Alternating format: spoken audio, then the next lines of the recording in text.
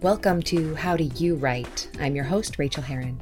On this podcast, I talk to authors about how they write, what their process is, and how their lives fit together. I'll keep each episode short so you can get back to writing. Well, hello, writers. Welcome to episode number 273 of How Do You Write? I'm Rachel Herron, and I'm freaking out that you're here today because today I'm talking to Renee Nicholson, and this is a show about using writing as medicine, as actual medicine. And I could have talked to Renee for another 6 or 7 hours, I swear to God. It's so good. Okay, so hold on to your hats. That is coming up in much lower news, just news that's happening around here. What is going on? Well, I have been continuing to revise, replenish. It's working. Some epiphanies that I've had about the book are working, and I'm getting really excited about publishing it. You may have heard me talking about this before, but I really want to self-publish this one. I had talked to my agent about perhaps taking it out, and I may have one more final conversation with her about it, but I have been having some success with A Life in Stitches, which is the memoir that I repackaged, republished when I got the rights back this year. I put it up, and by I mean my assistant, Ed, did all the publishing stuff for it. And we put it up a couple months ago. And it was an okay cover. I did the cover myself, and I'm okay at covers. I'm better than the average non-graphic designer at doing covers, but I wasn't totally confident with it. And Ed, who always tells me the truth, Ed never stop. He's like, could you maybe work on something that isn't so clip art looking? And I was like, I know, right? That's the thing. It's such a cute cover, but it looks like it's clip art. Those of you who don't understand a reference to the clip art 90s and early 2000s, you're really missing out. So I played with a bunch of other covers, and I tried something that I have never tried before. I tried using the evil Facebook, because Facebook is evil. Let's just say that. I tried using Facebook as a place to test my covers. You can do that. If you put ads out there and you put up 6 or 7 ads for 6 or 7 different covers, if the ad is identical and if your ad set is identical in all ways, except for one, which is the cover of your book, it's an automatic way to find out. It's this amazing, inexpensive way to A/B test, to market test a cover. So I put up a generic picture of hands knitting, a cute picture of hands knitting that I got on a stock site, and then put up the different covers. And over the course of about 6 days, 2 were clear winners, not the original one that I had up there. And then after a couple more days, one was the clear winner. So we changed the book cover because we can do that in self-publishing. Excuse me if you're watching on the YouTube, there's something in my eye and I don't feel like pausing. So we changed the cover. We got the audiobook cover made and up and starting. So that's in production, or actually it's with Findaway right now, trickling through to all the other vendors. And I know that Audible via ACX will take forever. And I'm really hoping it goes live before Christmas, because that would be great. Then I'm waiting to push this out to my readers as the 10-year anniversary edition with extra bonus content until the audiobook is live, because the audiobook is what they've always wanted. And as you know, if you listen to this, I spent a while doing this audiobook myself, and I'm really proud of it. Okay, but here's the thing. Here's where I'm going with this long-winded story. That ad started to sell copies of the book, and the ad is still selling copies of the book. The ad is pushing sales so that it is now number 2 in knitting. It hit number 1 for a minute. It hit I think it's at number 3 in LGBTQ memoir. It's at number 9 in creativity. Oh my God.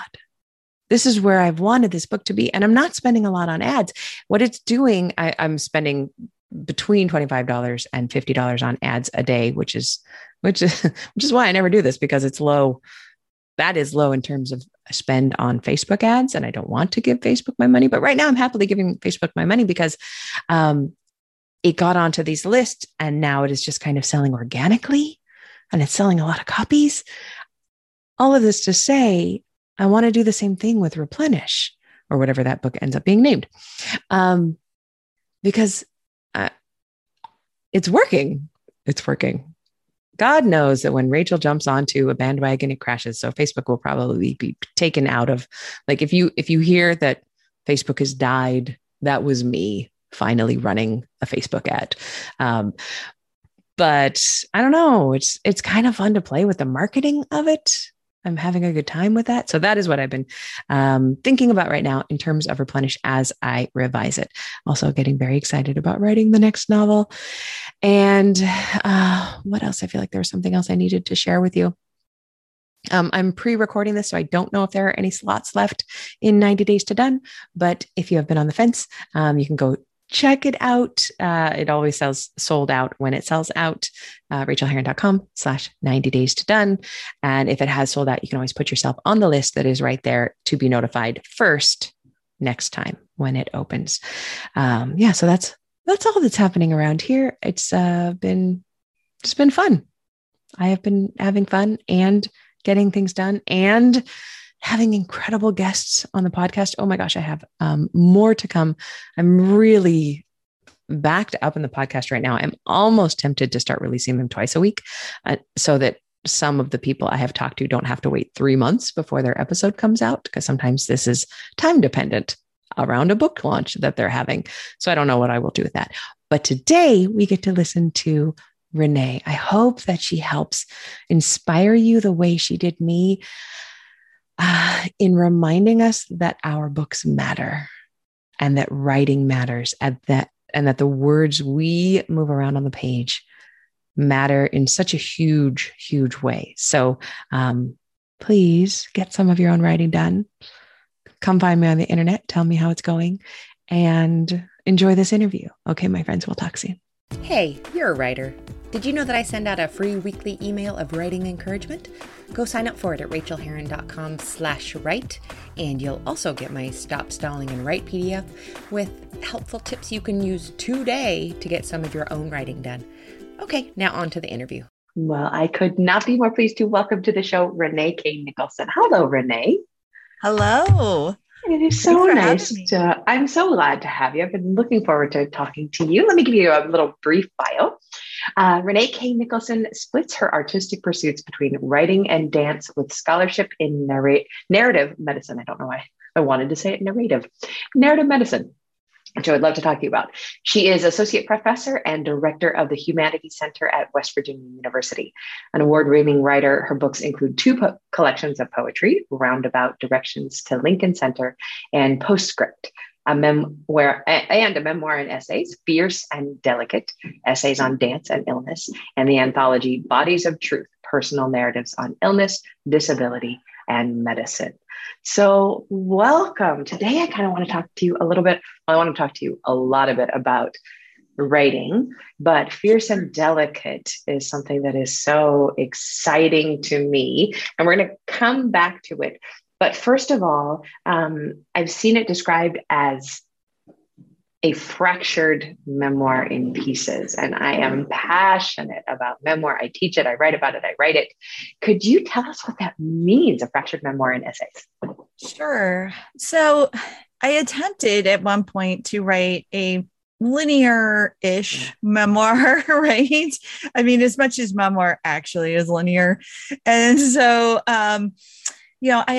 it didn't work for me. I didn't remember things in that way. So then I was like, well, let's play around with essays. And I had written one essay that I thought I was going to expand into the memoir, and that didn't happen. It just worked better in its form.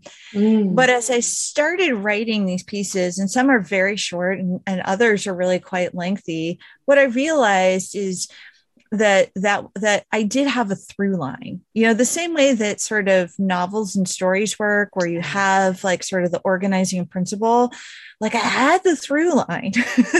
What I didn't have was just one approach. And that some things kind of stayed with me sort of like an old family film, right? You get to see things sort of unfold a little bit over time. And other places were really like a Polaroid, right? Or it's kind of a quick That's a good way to little, say it. you get into it and here's the thing and it develops and you move on, right? But they were connected and that they were telling the story of a certain part of my life, and really two parts of my life, the dancing part and then the post dancing part.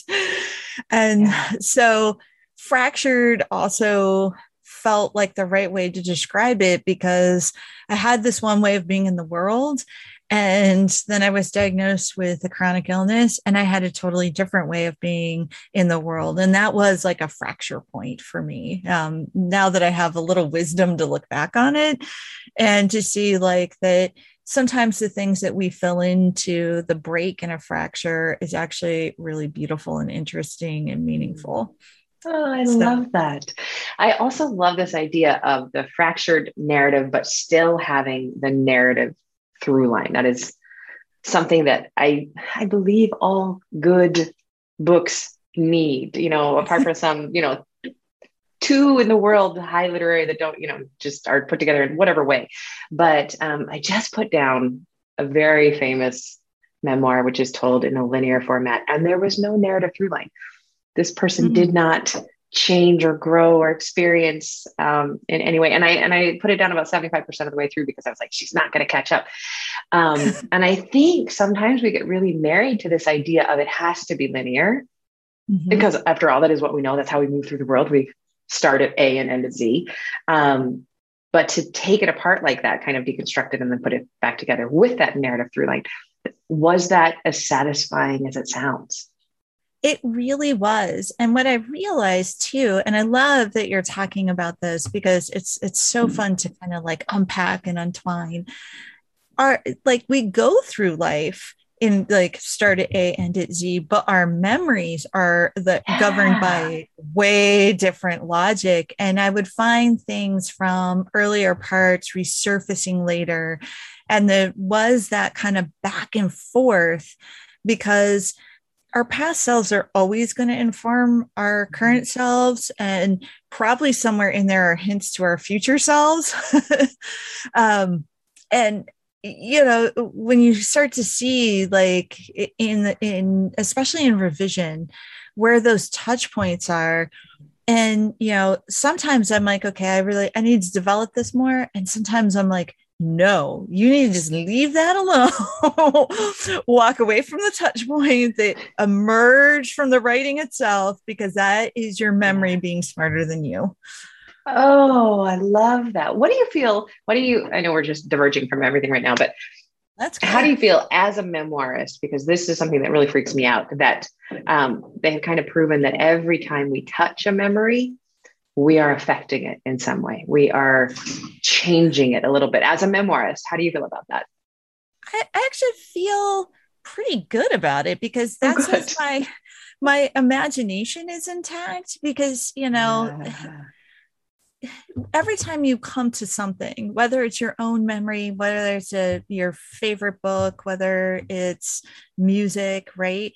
You're experiencing it slightly different each time, right? It's never quite the same. But somehow we've gotten in our mind, like, it's only going to be truthful if you can tell it from the exact moment, the exact way you lived it when you were 7, right? And I have thoughts about when I was 7, and they are different now than, when I wrote about them 10 years ago, and they will be different 10 years from now. And none of that is my 7-year-old self, and all of that is my 7-year-old self, right? You're blowing my mind. The problem that I've had thinking about this whole thing, you just kind of solved. It's the whole thing. You can never step in the same river twice, because the river has changed and you have changed. And there's nothing wrong with that. That is the way it should be. Right. I think sometimes this is why, like, hanging out with some of my friends, I work on a college campus, and I have a lot of friends that are scientists, right? And scientists are great because you think they're going to be like super, super discreet, and they never are. I love that about scientists. And they, affect me as a writer in wonderful ways, right? But if you talk to physicists about time, like, you know, um, you're going to go on a wild ride. And even like biologists, right? Like biological time is way different than linear time in a lot of ways, right? Two similar organisms can have very different trajectories, right? And they're like, yeah, this is what happens. And we study this and understand it kind of more on a continuum, right? And then you get into, the memoir world, and it's like, oh, it's gotta be, and you gotta get it right, and you gotta whatever. And I'm like, well, right from where? Right? At what point in the timeline? Right? That is so much more of an accepting way to look at all of this work we do rather than this hard and fast judgmental way. I feel like as a memoirist, I have sat in that spot, and I see my students a lot sit in that spot of judging themselves for not getting it exactly right. That's really, really beautiful, Renee. You're freaking me out. This is so good. I love that, you're talking about your students, because so much of what we're doing, we then impart to our students. And when we kind of give them permission to swim around in it a little bit, we're actually also giving ourselves that permission, which is, also really useful.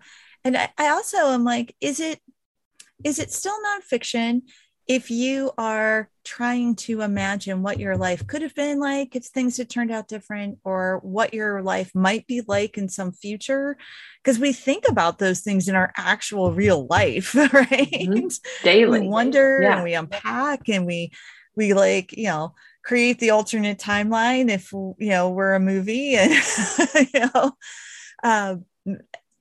why can't we write about those things if they are actually informing who we are right now? And to me, like, that's why maybe that's why the fractured memoir works for me. This idea that, things can be discrete and whole together. I feel like more of us should have scientist friends for all of these reasons that we're talking about. They can be discrete and whole together. One of my astrophysicist friends is like, every time I talk to her, she helps me see the world in a more holistic way. Not in a more scientific way, but in a more holistic way. Well, and, I think that the scientists have something in common with like Keats' idea of negative capability, and this idea that you hold things in parallel, right? Can you explain negative capability for those who have not had English class for a while, which is one of my favorite Keats things. So here's going to be like Renee's lay term, negative capability, and all the poets are going to come out and be like, you totally get that wrong. But, I think what he's getting at is there are things we just can't always explain in the world. And sometimes those things seem wildly in conflict, and it's okay to have them both together. That's Renee's wildly. I love that. Everything doesn't have to be explained. Everything doesn't have to fit together. Everything doesn't have to fit things. Contradictions are allowed. Right. In my world, contradictions are encouraged. Right. It's something that I wrote about illness in the book, and it's something I've talked about a lot just with people, and thought about a lot, is this idea, like a phrase commonly used, a cliche, is everything happens for a reason. Mm-hmm. But really, most things happen beyond reason. And it's really us figuring out what to do with it, right? Yes. We impose reason on things. This seems like an excellent place to move into my question for you, because I'm absolutely fascinated with this. About can you talk to us about narrative medicine and the way you have used it in your, perhaps like where you came to it and how you use it now? Right. Yeah. So narrative medicine was something I was doing before I even knew what it was. And that was, really giving voice to an illness experience, right? And also understanding that by giving myself voice, it means like a whole voice, not just the role as patient. Like I'm a whole living, breathing person with all sorts of roles in this life and all these things that I do, and a past that informs me and a future that will unfold, right?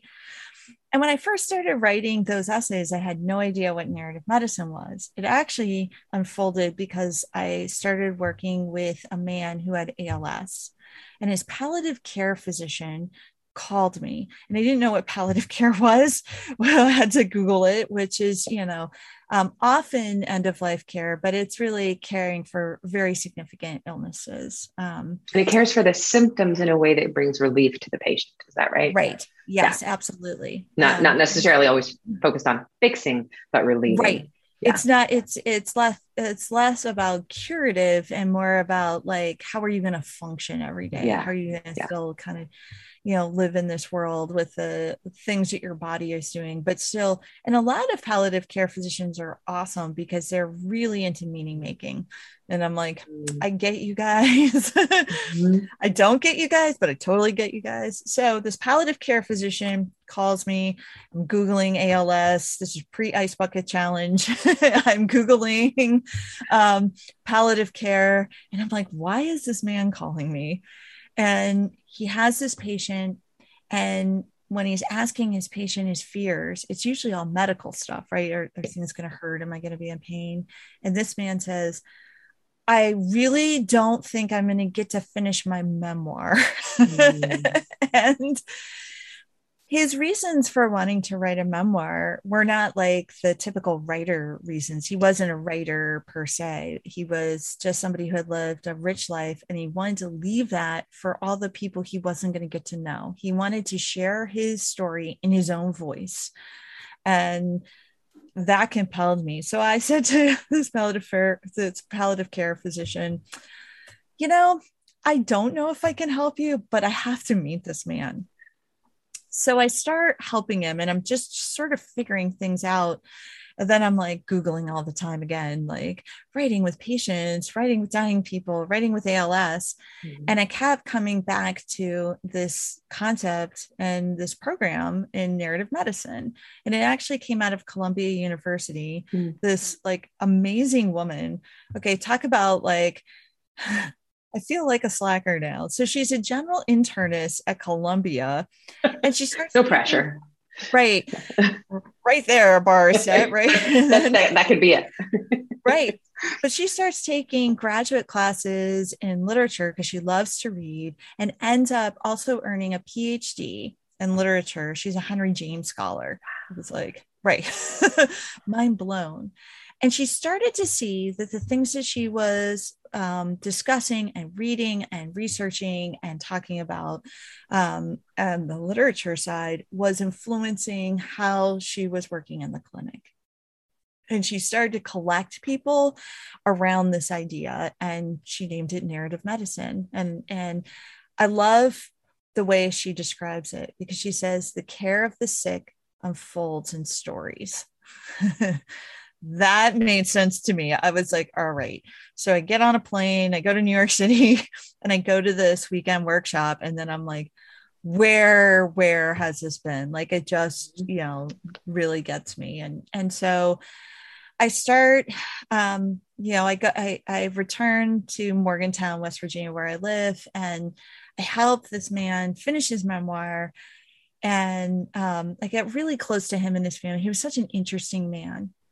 And one of the interesting things about him is he was the associate dean for medical education at West Virginia University School of Medicine. And so they have this big memorial celebration of life for him. And the family asked me to read from the memoir. Oh, wow. What an honor.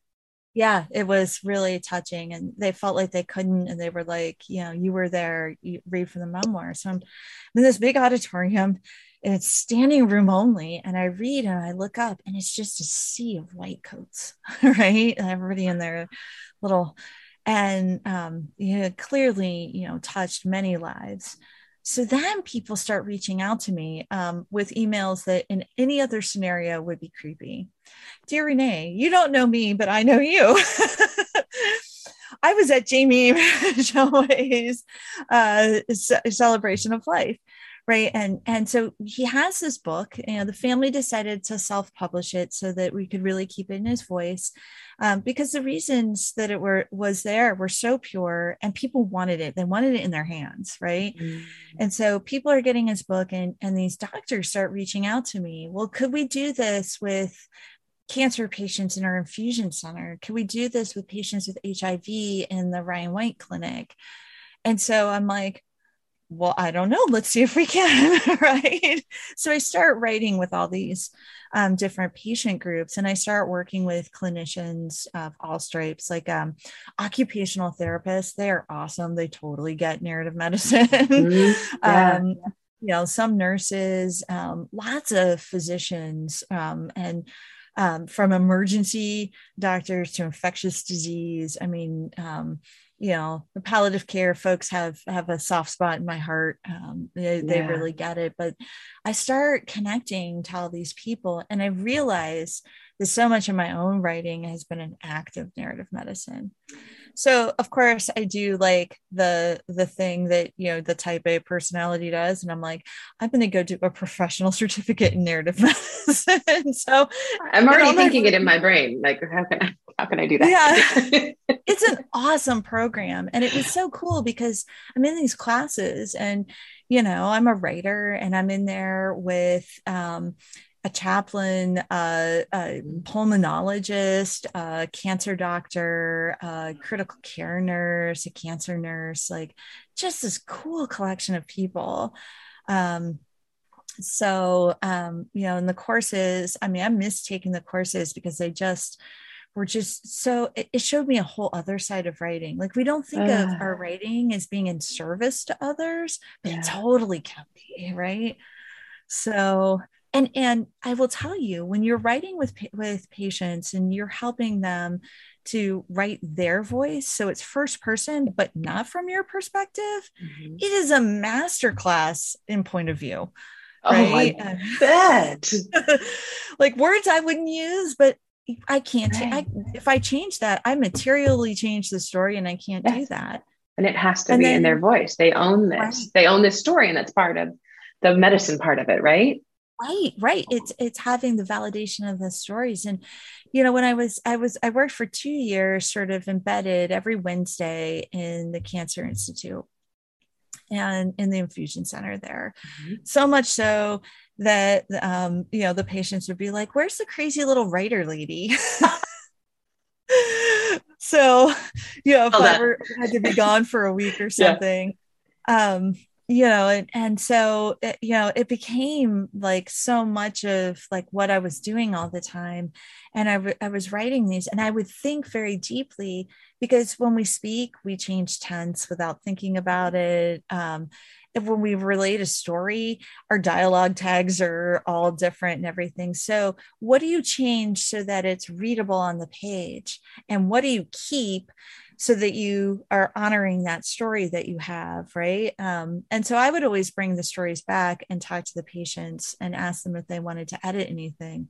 And only a handful ever wanted any edits. And it was usually like, I forgot to add this. I was really amazed. But the doctors who use these, right? And the doctors are using these, like in the infusion center, they have palliatives work with patients on advanced directives, which is the care that you want to receive if you can't speak for yourself. And a lot of these get reduced down to like DNRs and really like just basic stuff. But these really, really savvy palliative care physicians, two that I worked with, Dr. Carl Gray and Dr. Monica Holbein, they're just amazing at this. And they really get a rich sense. It was actually Dr. Gray who I started with. He started reading these stories, and he was hoping to have all these clinical outcomes, and we're excited, like, oh, what a cool merging. One day he calls me in my office, and I actually went to our department secretary, and she thought it was my doctor, and it sounded urgent. She's like, what's wrong with you? I know, right? And I was like, no, it's the person I'm doing this study with. So I get on the phone. I'm like, Carl, what's up? And he's like, Renee, these stories are just so beautiful. I didn't know they were going to be so beautiful. You are going to make me cry. Everyday stories, right? Bus drivers and heavy equipment operators and truck drivers and homemakers and but beautiful stories. I mean, it really pointed out how beautiful the ordinary is too. I mean, that was like when students say, I don't have anything to write about, it's not the what, right? right? It's that voice you bring to it. It's the meaning you make from it. And these folks, like, they had meaning in their lives, right? My friend Cami Ostman runs the Narrative Project, and she always talks about there's the what, and then there's the so what. And right. You are inside this. So you're inside the so what. So I could talk about this project forever, and I actually want to hang out afterwards, and I want to talk more about it for a second with you, if you don't mind. But let's get back to you and your writing. How, you know what? Let's skip over a couple of my questions and then go into the craft tip. Could you give us a craft tip of some sort that has maybe this at its core? Yeah, for sure. So one thing, as an undergraduate, I studied with a wonderful writer named Susan Neville. And one of her first assignments for us was to sit in a public place and just write down dialogue, because she wanted us to understand how dialogue worked. And like, nobody says like, pass the ketchup, here's the ketchup, right? Nobody says that. Pass the ketchup, John. Well, Mary, here's the ketchup. Yeah. We don't put their names in every line. Yeah. Right. And mostly like we're talking like at cross purposes. Like, can you give me a slice of pizza? Did you know today the mail didn't come? Right. So really sitting and listening and capturing, real snippets of dialogue is super, super helpful craft tip. The single best thing that helps me is one that I use in revision. And I really feel like our own sentences tell us a lot about where we're at with a draft. And so I have 4 different colored pencils usually. Ooh, and I'm already tingling. I know, I love the visual aspect of this. And when something isn't quite working and I can't suss out why, I just underline all the simple sentences in one color, all the compound sentences in another color, all the complex sentences in yet another color, and then a final color for compound complex. And usually if something's not working, one of those is like dominating. Like if it's simple sentences, I'm like, I'm not really getting into it, right? I'm just saying short declarative things about something. Right. If it's too much compound complex, I probably haven't like clarified my idea, and I need to like figure out what that is. And it's like syntax will tell you so much about your thinking. It's crazy, right? That is so interesting. I've never even thought to do that kind of highlighting work. Well, and okay, so you go back to that memoir that's like super linear, and take a paragraph that that isn't really speaking to you and do the same thing, and you'll totally know why it's not sitting with you. I'm sorry, we have to finish the interview, so I need to go back to what I'm working on and just do this. I have highlighters with me. I don't have colored pencils, but I have highlighters. That'll work. Highlighters were great. And when you do it with your students, it's so visual. And I usually just say one paragraph. Let's just do one paragraph that's causing you heartache. And it's amazing what they find. And the balanced ones will have a balance of all those kinds of sentences. And the balanced ones don't bother you. They're just there, and they're living on the page. That is absolutely gorgeous. They found their equilibrium, right? Yes. Bring it back to the scientists. Oh my, exactly. I love this. What thing in your life affects your writing in a surprising way? Gosh, there are a lot of things. My dog has like an immense influence on my writing. First of all, if she's sitting here with me while I'm writing, it's usually a good writing day. We're both at peace. She reminds me to take breaks. A dog gives you structure. They have to be fed. They have to, you have to do different things for them. So my dog actually plays a huge role. And just like that emotional comfort, like writing is so solitary. That's definitely one of those things.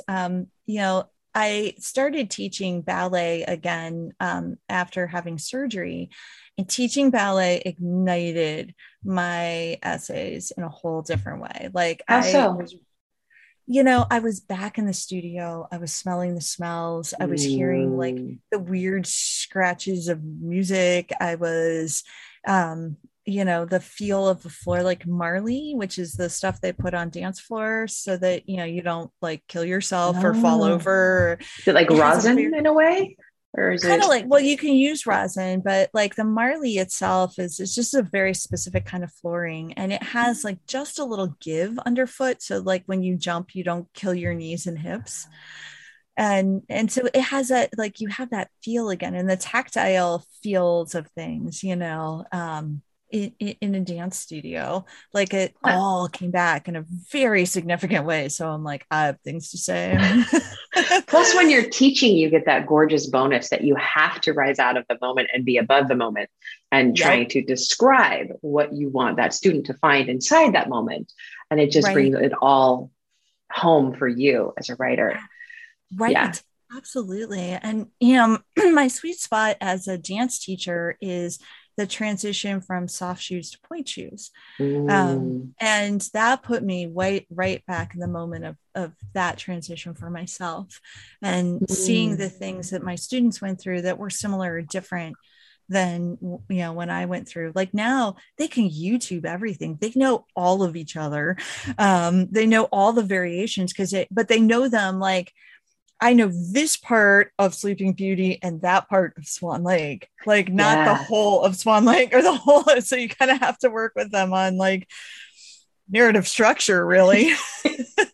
But it's really interesting, like some of the different, but some of the things just stay the same. The judging of yourself in the mirror, the judging of yourself against your peers, the weird way you understand, like, this is my friend, but also my competition, all those things. Right. And so I'm there watching it again as a teacher, helping to shepherd, these young dancers through it. And also, writing about it because it's coming flooding back.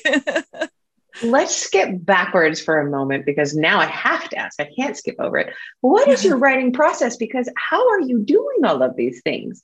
You are teaching literature, you're teaching dance, you are doing the work with narrative, medicine. Like, how does this all fit into your life? You've got a dog.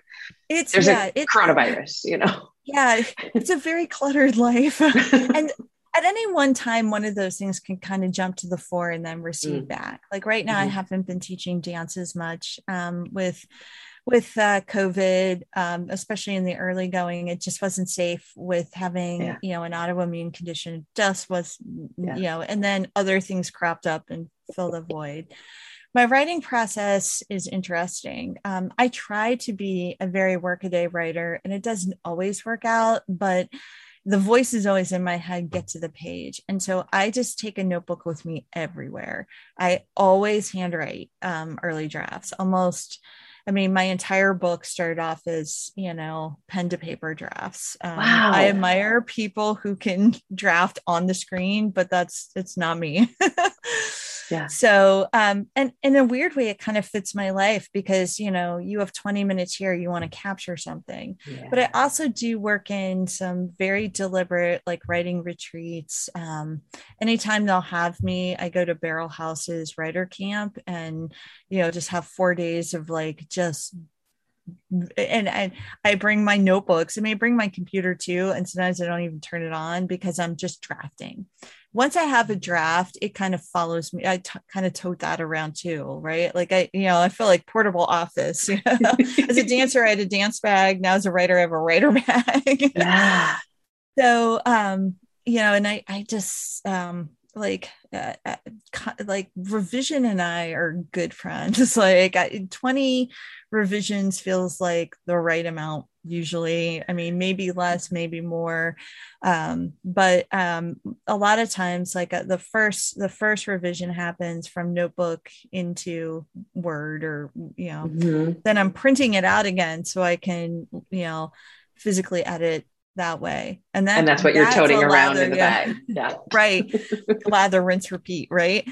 So, when I do allow myself, and I try to do them pretty regularly, some sort of retreats, I sometimes do them with other writers where we like go together and just like write for hours and then like have a like stupendous lunch and then write for hours and then hang out in the evening and do that for like 3 days, someplace that is not our hometown.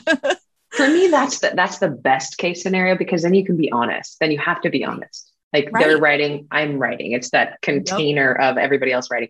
Otherwise, I have gone away on writing retreats before and just, like watch TikTok. So right. Well, I went away for this writing retreat, but it was Shark Week, and I had to know about epaulette sharks. And I felt a little blocked, right? No, but if your friends are there and they're all writing, you don't get to be blocked. You just get to and so these ones that I've done in the summer have been really, really great, because then I feel like all fall, those are the things that I'm revising. So then I try to do something like late fall, winter. So all spring I am revising, and my writing process is taken on a very seasonal, cyclical kind of cycle. Yeah. It sounds like it would feel wonderful. Okay. So I would love to ask you, what is the best book you've read recently? That one's a really hard one, because, you're like, books, but okay. So one I have to has been just following me around, and I keep telling all of my writer friends, and especially ones that teach writing, Matt Salis's Craft in the Real World. Oh, I haven't read it. Oh my gosh. Really? Such a good book. Yes. Gonna go insta buy it. Yeah. So Matt is, he's really taking to task the writing workshop and some of our crazy notions about craft. Good. I take that to task frequently. Yes. And he's really replacing them. And, so Matt writes a lot about his adoptee story. He was born in Korea and then adopted by white parents in the US. And he grapples with that. And he really presses on, our ideas when we come to the page, and especially in workshop, and we're reading other people's work about race, about gender, and gender, not just male, female, but LGBTQ, yes, all genders, and so on. Yeah. Ableism. It's the first book where I ever read about ableism in the workshop, and I was like, oh my gosh. Wow. Yeah, I cannot ever hear that discussion. I've never heard that discussion. Yeah, no, you don't have it a lot. So his book, but he's so smart about it, and it's beautifully written. I mean, it's a craft book that's beautifully written. So I'm like, oh my gosh, so big fan of that. JT Hill was just on our campus, and he has this wonderful memoir, Blind Man's Bluff, and he's just. JT reminds me that it's okay to tell a heartbreaking story and be ridiculously funny at the same time. And I love that about him. And he's such a giving, kind, sweet soul. I just can't even say enough things about the book and about him. Awesome. I have an advanced copy of Bodywork by Melissa. Is it Febos? Oh, Febos. I love her work. I love her work too, but Bodywork is another one of these craft meets kind of memoir, kind of creative nonfiction, right? I'm dying. But it also just hits. I mean, I don't know that if she's ever done work in narrative medicine, but it hits the narrative medicine. I'm thinking about who at my institution I can get together to bring her in and do a workshop with her, and then have her do a reading with doctors and other people. Right. Yes. That's in my head what I'm thinking. We'll see if I can make it happen, but I'm loving this book. So I'm hoping also. I haven't done a book review in forever, and I have to do a book review of this book because it's so good. It's just I'm going to find out who her publicist is and see if I can get her for the show and get an ARC too, because I didn't even know it was coming. So she has, if you get on Twitter, she posted something on Twitter about getting ARCs. So okay, great. Find her on I will Twitter. Also buy the book. It's just that I wanted it. Right. Yeah. No. Do you do this too, where you have the book that you can mark up, and then you have, and sometimes that's an ARC and sometimes it's not. And then you get a nice version because you like the book so much. You don't want to have your weird marked up copy. I totally get that, but I don't. I love a bedraggled book. I just love my bedraggled. Every page is turned down. There's flippity flappity stickers everywhere. One book I'm reading right now, I just picked it up and the cover is curled because it got a little damp. I'm like, that is it. That's what I want. I want all my books to look like that. Yeah, those are the loved books, right? Yeah. Those are the ones oh. But I also love to have books signed by authors, and those are the ones I'm okay, I can't touch this one because they signed it. So I'm going to have That this one's other precious. one that's like the hot mess. I have done that. I have done that. Yes, because I don't want their precious signature in the hot mess book. Exactly. Or the sweet Thank things you. that they write. I know. Thank you for those excellent recommendations that I'm just going to go get. But now, can you please talk about Fierce and Delicate?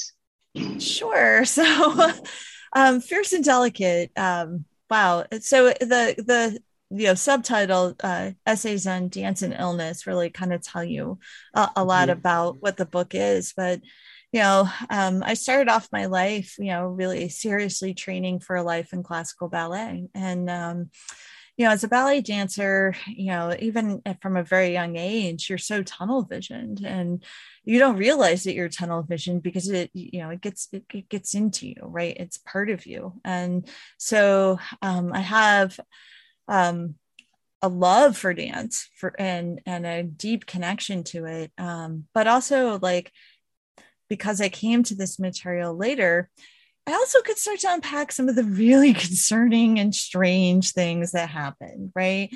And so the first part of the book is just understanding that life I lived in these kind of discrete moments.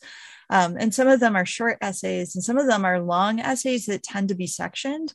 So I'm really thinking about discrete moments for sure.